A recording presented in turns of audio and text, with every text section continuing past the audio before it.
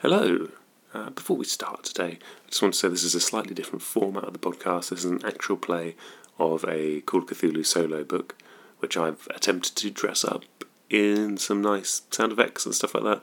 Maybe it's good. One thing that is bad, however, is I recorded it quite late at night on a day where I'd also recorded 2 other podcasts, so my ability to speak was quite poor, so I apologise for any mumbly bits. So I apologise for that. Also, this is a happy 40th birthday to Call of Cthulhu. Congratulations, you made us middle-aged, and let's enjoy it for many more years. We're also going to be at Dragonmeet. Hopefully we'll meet you there. We're going to be there on Saturday. If you're around, come say hello. If you've got a cool new game, come say hello. Show us the game. Yeah, so we'll be there. We'll just be wandering the halls. We don't have a stand. So just... You've seen what we look like on Twitter. You can spot us from a mile away, we hope, and we hope to see you there.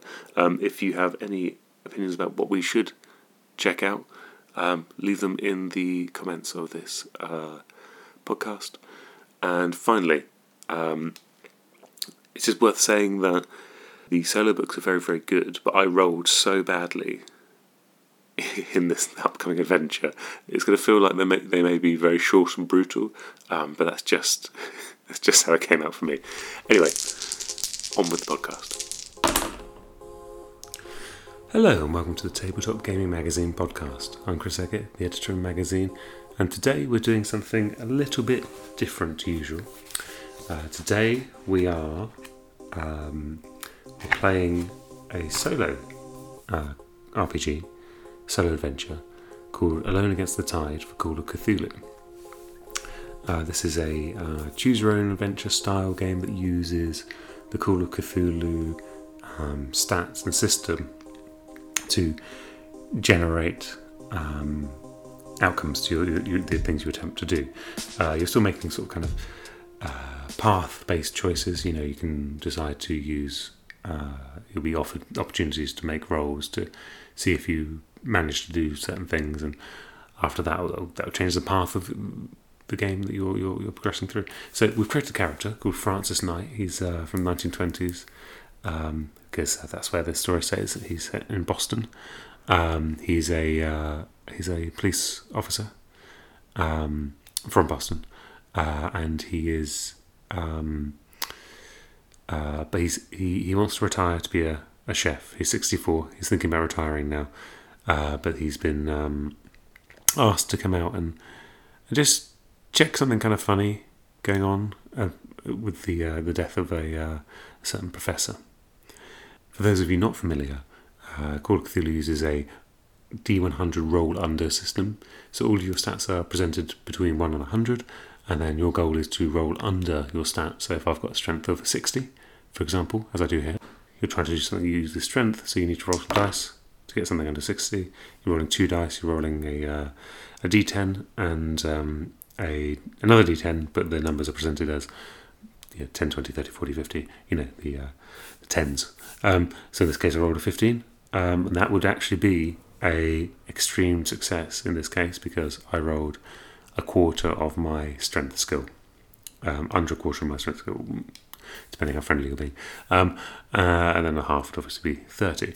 So, with that in mind, we're going to take our adventure off into Alone Against the Tide, a solitary adventure by the lakeshore, by Nicholas Johnson and friends. This is a nice, soft cover, very light, slightly thrifty feeling paperback book, which is exactly the feel you want for this kind of game, because you don't need to lug about a huge keeper tome or anything like that. You need to use the quick start rules, as I have, to create your character, or to use the one involved in the book. The way this is going to work is I'm going to read to you each of the prompts, and as we go along, I'm going to discuss my choices as I make them, and do the kind of things that I think is good for the character to do. Hopefully makes an interesting story, and sort of leans into their strengths. Here we go. The sun sinks low over the horizon as you board the ferry headed towards the Lake Espérance. As you set foot on the boat, the ferryman greets you with a wide smile and a cheery wave. He stands by the gangplank as you pass, welcoming the other passengers as he removes his cap to scratch his balding head. His pudgy figure fills the well-worn suit. He looks a little awkward, but he seems a rather pleasant sort. Leaving the man behind you, you take a seat towards the prow, eyes fixed on your destination. You settle into a seat with your thin briefcase resting on your lap, noticing the rest of the passengers are likewise getting comfortable with the short trip across the lake. Glancing around, you catch sight of the ferryman entering the cabin. As you sit patiently and wait for the engine to come to life, you listen to the sounds of idle chatter around you. You look out across the water and notice a thin fog beginning to form over the surface of the water as the temperature drops with the approach of night. After a few minutes, you hear the engine splutter into action and feel the ferry lurch forward. The conversations around you continue as the ferryman joins you all on deck. You can't help but overhearing most of the talk, although it's unsurprisingly banal. There are almost a dozen passengers on the ferry. Most of them are simply looking to spend their money during the weekend in Esprit and to enjoy the various shops and leisure activities the lakeside town has to offer. Many of the passengers seem to come from money, as is common in Esprit. You notice a strange look from one of the women in the group. She has a full figure and brown hair and eyes. She seems to be looking you over, admiring your features. The woman clearly sees something in you that she likes. Perhaps it's your looks or a glint of intelligence in your eyes. She gives you a sly wink before turning back to her companions. You likewise turn your attention to the rest of the passengers. Sitting apart from the general crowd are two men in the dark, well-tailored suits, whispering quietly to each other. They have unamused expressions on their faces, as if they don't seem to be pleased to be here. Perhaps they're on business. Noticing that you're sitting alone, the ferryman approaches you and stands over you with his characteristic smile. You notice he's missing a tooth in the upper left corner of his mouth. His eyes are bright, and they light upon you. "Good afternoon. You look a bit lonely there, friend. What brings you to Esprit?" And here we're given a choice, which is defined by what character archetype we took. In this case, I'm just going to take police detective. But there are other options, so you know that you can sort of play through this game in quite a different way, depending on the kind of character you are. And I suppose this is a good point to introduce my character a bit further, which is just to say he's a aging man who's looking forward to running a small restaurant after he retires, because he enjoys cooking. He enjoys those slightly finer things as he's aged into detective work, and this might be his last case, I think. He's strong, dexterous, not very smart, and not a large man, but he's good willpower, and he's got a luck of 60 and a sanity of 60 as well, which is very good, and 13 hit points. His other skills include brawling, dodge, anthropology. I've topped up a tiny amount. Intimidate, there's a very high value, he's got 85 for that. And then we've got locksmith, natural world, occult, psychology, sleight of hand, spot hidden, stealth, and swim. All variously, I use the quick start rules, which just allow you to drop some numbers in and then top a few up with a few 20% to just make yourself a little bit more rounded. Anyway, after that small amount of introspection, we continue. You choose your words carefully before replying, not wanting to give out sensitive information. You tell him you're with the police department over in Boston and that you're working a case. The ferryman scratches his head. "Boston, huh? And they'd sent you all the way out here.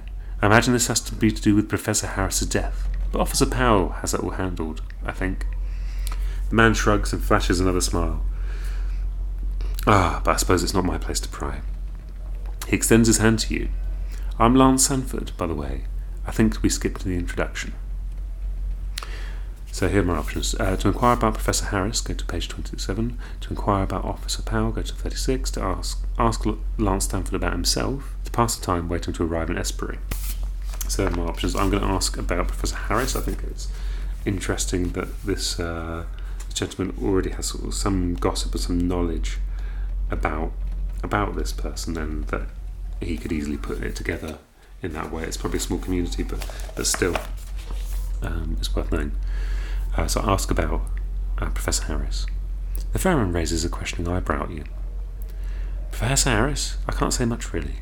I didn't know him all that well, but he seemed like a nice guy. I was sad to hear that he died. You gently press for more information about his death. Sanford frowns, but answers. Officer Powell says it's suicide. I'm inclined to believe him. But Professor Harris seemed happy enough to me, more than content to relax in Esprit like anyone else. In between his studies, ancient Indian history, I think it was. I had coffee with the professor a few weeks ago, and he tore my ear off about it. I couldn't understand half of what he said, but he was quite excited by whatever it was. You exchange a few more pleasantries with Sanford before he goes off to finish guiding the boat into port. You pass the time in casual conversation with the other passengers and observing the scenery. You note the tall pines and the sloping hills along the lake shore around Esprit. These features and the small town beyond are just visible through the growing mist, but squinting helps make them out to your satisfaction. In time, you arrive on the pier in Esprit, grateful to be off the water. So, just to tell you what I'm thinking. I think it's strange that he's a man who doesn't know the professor very well, but I did have coffee with him. I don't know if you have coffee with people you don't know very well.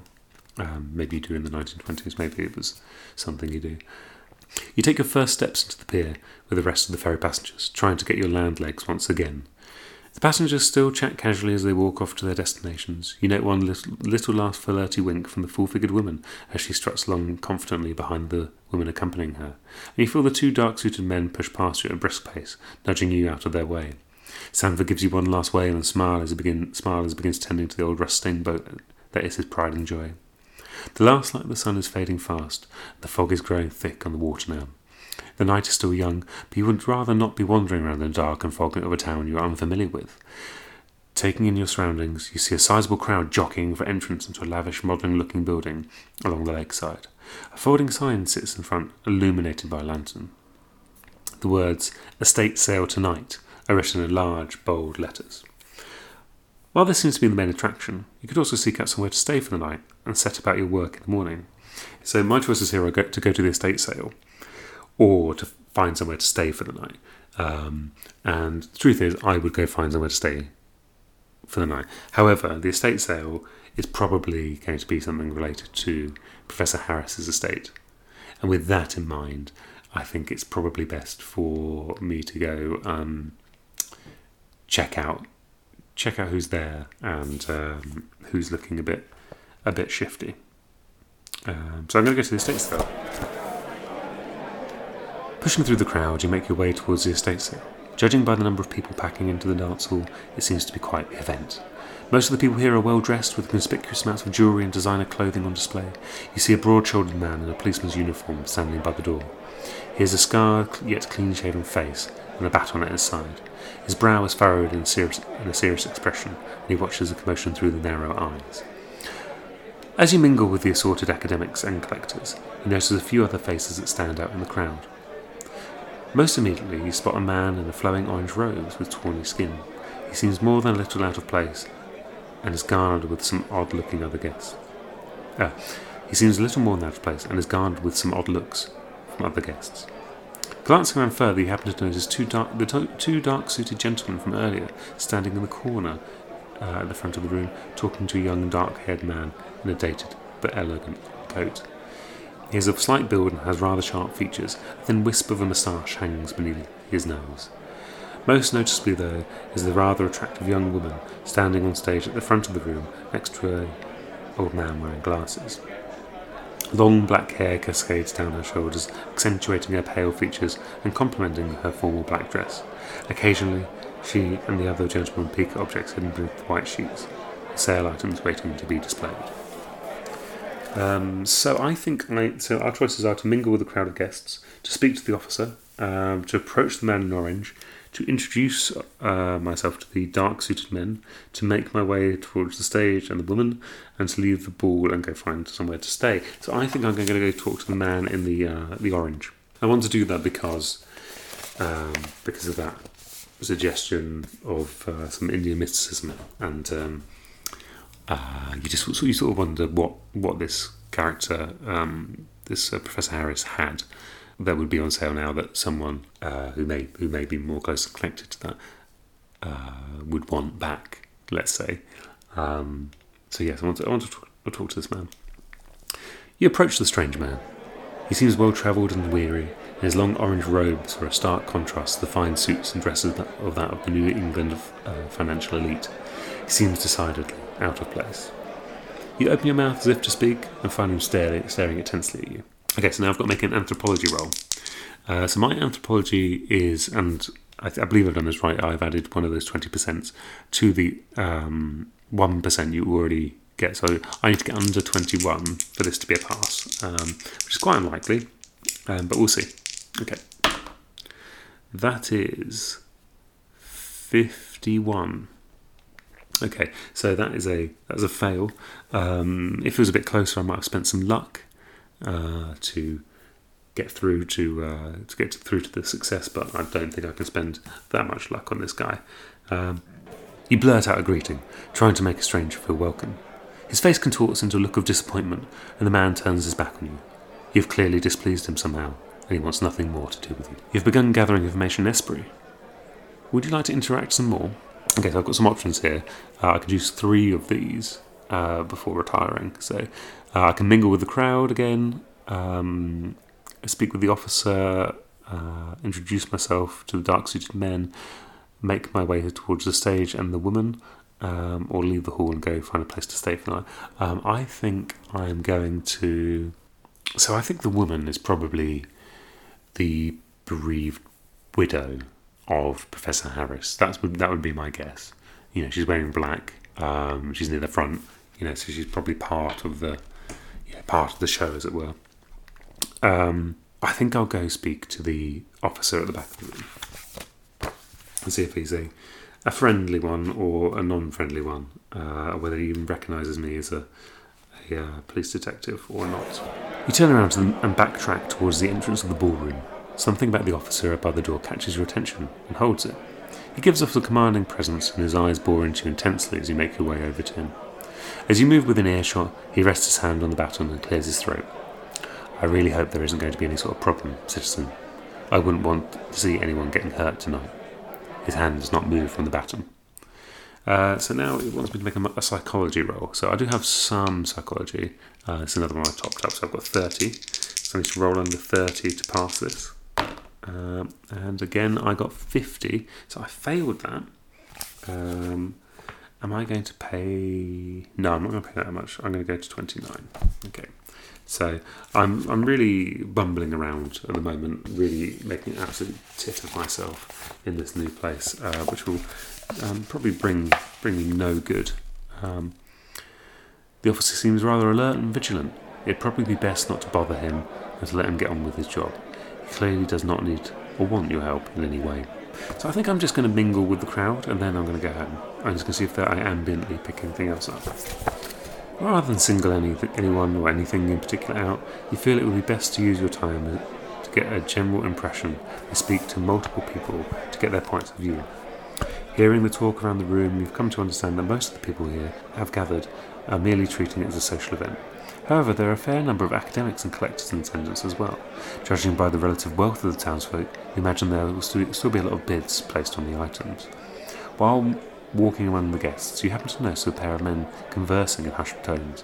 They seem to be trying to avoid being overheard, but a keen ear might be able to catch what is being said. Right, listen roll. Let's see, have I got any listen? No, I didn't give myself any listen, which was a little bit stupid, because it's key Call of Cthulhu mechanic is hearing something. So I've got to get under a 20 to hear this. And that is a 40, and that is nothing. I failed, so I went to 44 instead. So I strain my slightly aging ears, and they can't do it. And in fact, that's what this says. You strain your ears trying to overhear the huddled pair's words, but the noise of the other conversations around the room drowns out what was said. Okay, so now my character is going to retire, I think. While the estate sale seems interesting, you'd feel more secure with a roof over your head for the night. You pull someone out of the crowd and inquire as to whether you can find a room to rent. You're directed a few blocks into town to a modestly priced hotel a few buildings down from S3's police station. As you enter in from the cool night air, you're greeted by a heat of roaring fire. The small front room feels stuffy and cramped. The bulk of the space is dominated by a large service counter, behind which sits a wiry-looking wisp of a woman. She turns her wide eyes towards you and asks for your name, then quotes you a price that's more than fair. With the transaction complete, you haul your thin briefcase up the stairs, unpack it, and settle into your room for the night. You wake in the morning, grateful for the rest. You rise from your bed and take the modest surroundings that make up your room. The furnishings are sparse, a small poor-quality dresser, and a cramped and dusty writing desk tucked in the corner. Sitting atop the desk is a plate of eggs and toast, apparently set out for you by the hotel's owner. The walls are plain and unadorned, save for a single window that faces towards the lake. However, this view is currently blocked by the incredibly thick fog, which has taken on a pale green hue. Your vision is obscured entirely, and you cannot see into the depths of that outlandish green mist. You also notice your personal belongings placed around the room, exactly as you left them the night before.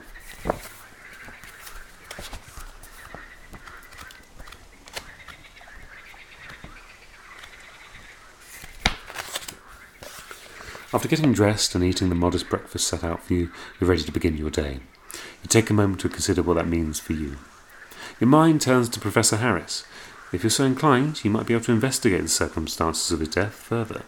Considering that you didn't have his widow Amelia's address, you'd have to start your search with the official report filed with Officer Powell at the police station.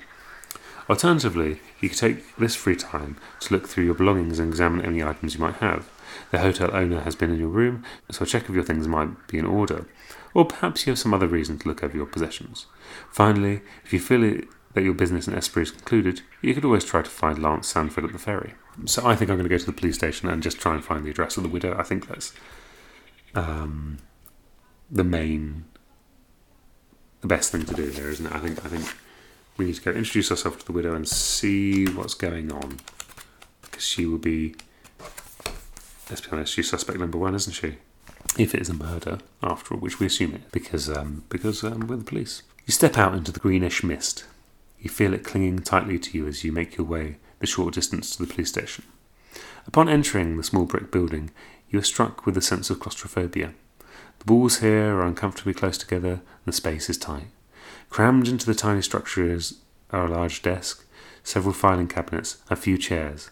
A closet-sized holding cell with iron bars sits at the rear of the room. Behind the large desk is Officer Powell, smoking a cigar with his feet propped up on the table. His coat is unbuttoned, and his hat lies on top of the stack of papers, next to a battered old revolver. He opens one eye and frowns at you, sighing through his cigar as he straightens himself up to look presentable. If you're bothering me right now, I'm going to assume this is important. You mentioned that you'd like to see the police report from Professor William Harris's death, to which he replies with a snort. You have no business dealing with that, and even if you did, this is my jurisdiction. Shove off and leave me in peace. He doesn't seem cooperative. Perhaps you could convince him that you have some special circumstances that warrant you looking through his files. Okay, so this is I'm going to ask for a fast talk roll here, which I've only got 5% in, so wish me luck. That is a 80 and a massive fail. You try to convince the officer that you have a particularly good reason for needing to access the files, but he simply doesn't care. Scram, stranger. You're ruining my smoke. If you want to dig at the dead guy, go bother his widow. Her place is over the north side of town, right next to the church. Can't damn well miss it. Officer Powers will be of no more help at this time. So my options are to go to the Harris house directly, or to return to the hotel. I think I'm on the case now. I'm going to go to the Harris house, right? You walk into town towards the Harris address.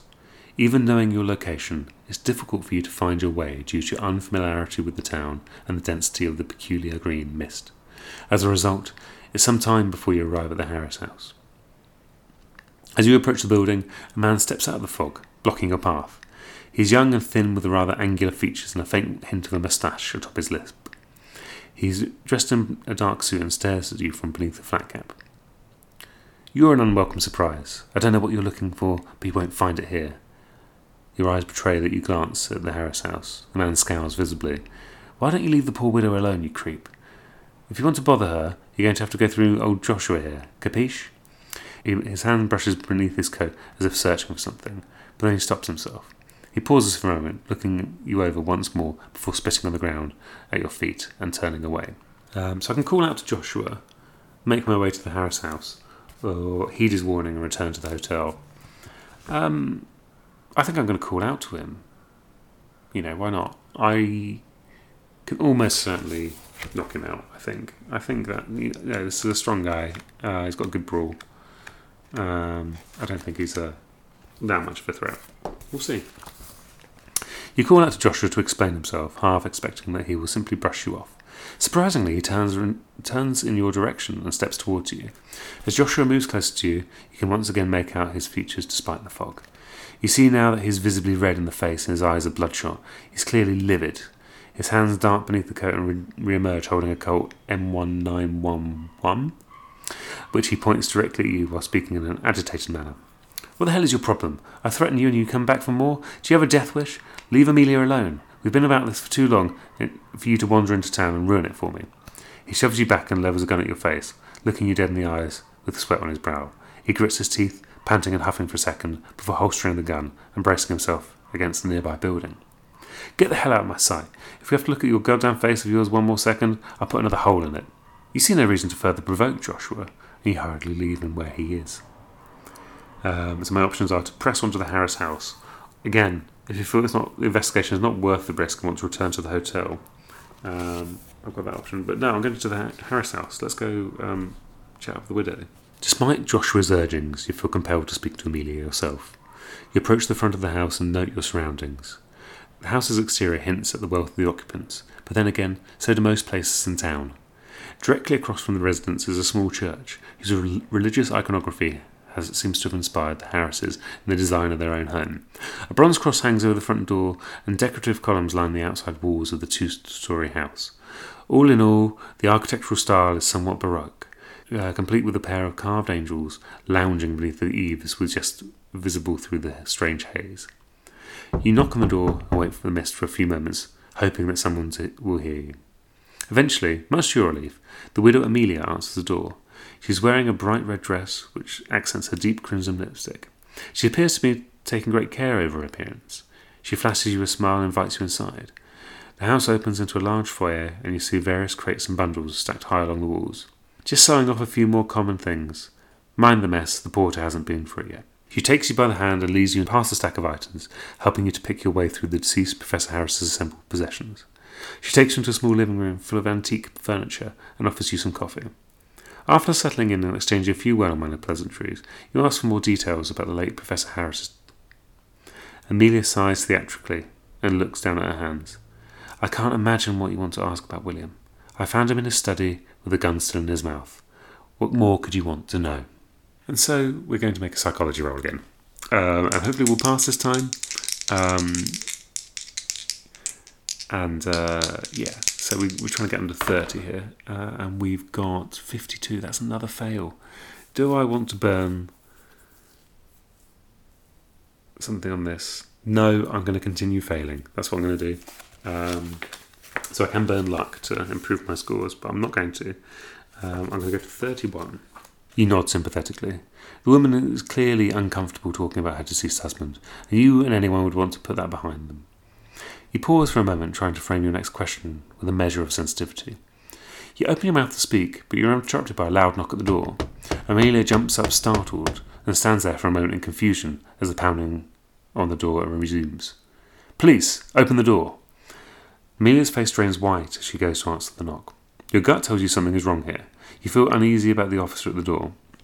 You tell yourself you're being irrational and on the edge, but you have some trouble fighting that feeling. You have a few precarious moments to react. So I can ignore my instincts and wait, or I can make the chance to hide and make a stealth roll, and if I succeed, hopefully I'll be hiding somewhere. Okay, so there's a stealth roll here. So let's give that a go. So I've got a stealth of 40. Right, that's 66. That's an absolute fail. No, I'm going to go with the fail again. Let's see how it goes. I've not made a single roll yet, have I? So I don't know what I'm saving it for. Your instincts get the better of you, and you feel compelled to make your escape. You rise from the seat, looking for a suitable exit. The only way that doesn't lead towards the entrance is through the kitchen. You don't know if there's an exit that way, but you think it's worth a shot. Unfortunately, you never get to take it. You rise and head for the kitchen doorway. Officer Powell bursts into the room, shouting, "Freeze, police!" You glance over your shoulder and see his revolver levelled at you, and you go stiff. You're under arrest for trespassing. You're going to come with me, now. Has you dead in his sights? Talking would do you little good, as he's already caught you trying to flee the scene. You should probably do what he says. On the other hand, you could try and run. Staring down the barrel of the gun, The others don't look good, but maybe you'd like to try your chances better with the gun than the prison cell. So our options are to go quietly or to make a run for it. And there's only really one way to play these games, and that is as chaotically as possible. And so I'm going to run. I'm just going to sprint. This is a 64-year-old man thinking about his retirement who's going to decide to just make a run for it. You eye the barrel of the gun, weighing your chances. It doesn't look good, but you decide it beats the alternative. Your muscles tense, waiting to spring into action. You take a breath and go for it. You miscalculated just how slim your chances were. You managed to take one step before you heard a loud crack of the revolver. You feel a round slam into your chest, and then another. You stumble back, clutching your wounds, doubled over in agony. You look up just and soon see Powell looming over you before he smashes the butt of the gun in your head. In a daze, you look down at the pool of blood forming around you. Your limbs start to go numb. The pain starts to recede, and you feel yourself growing cold. You know that you're going to die. The last thing is a glint of a murder in the policeman's eyes. You have died. Your visit to Esprit is over. The end. Wow.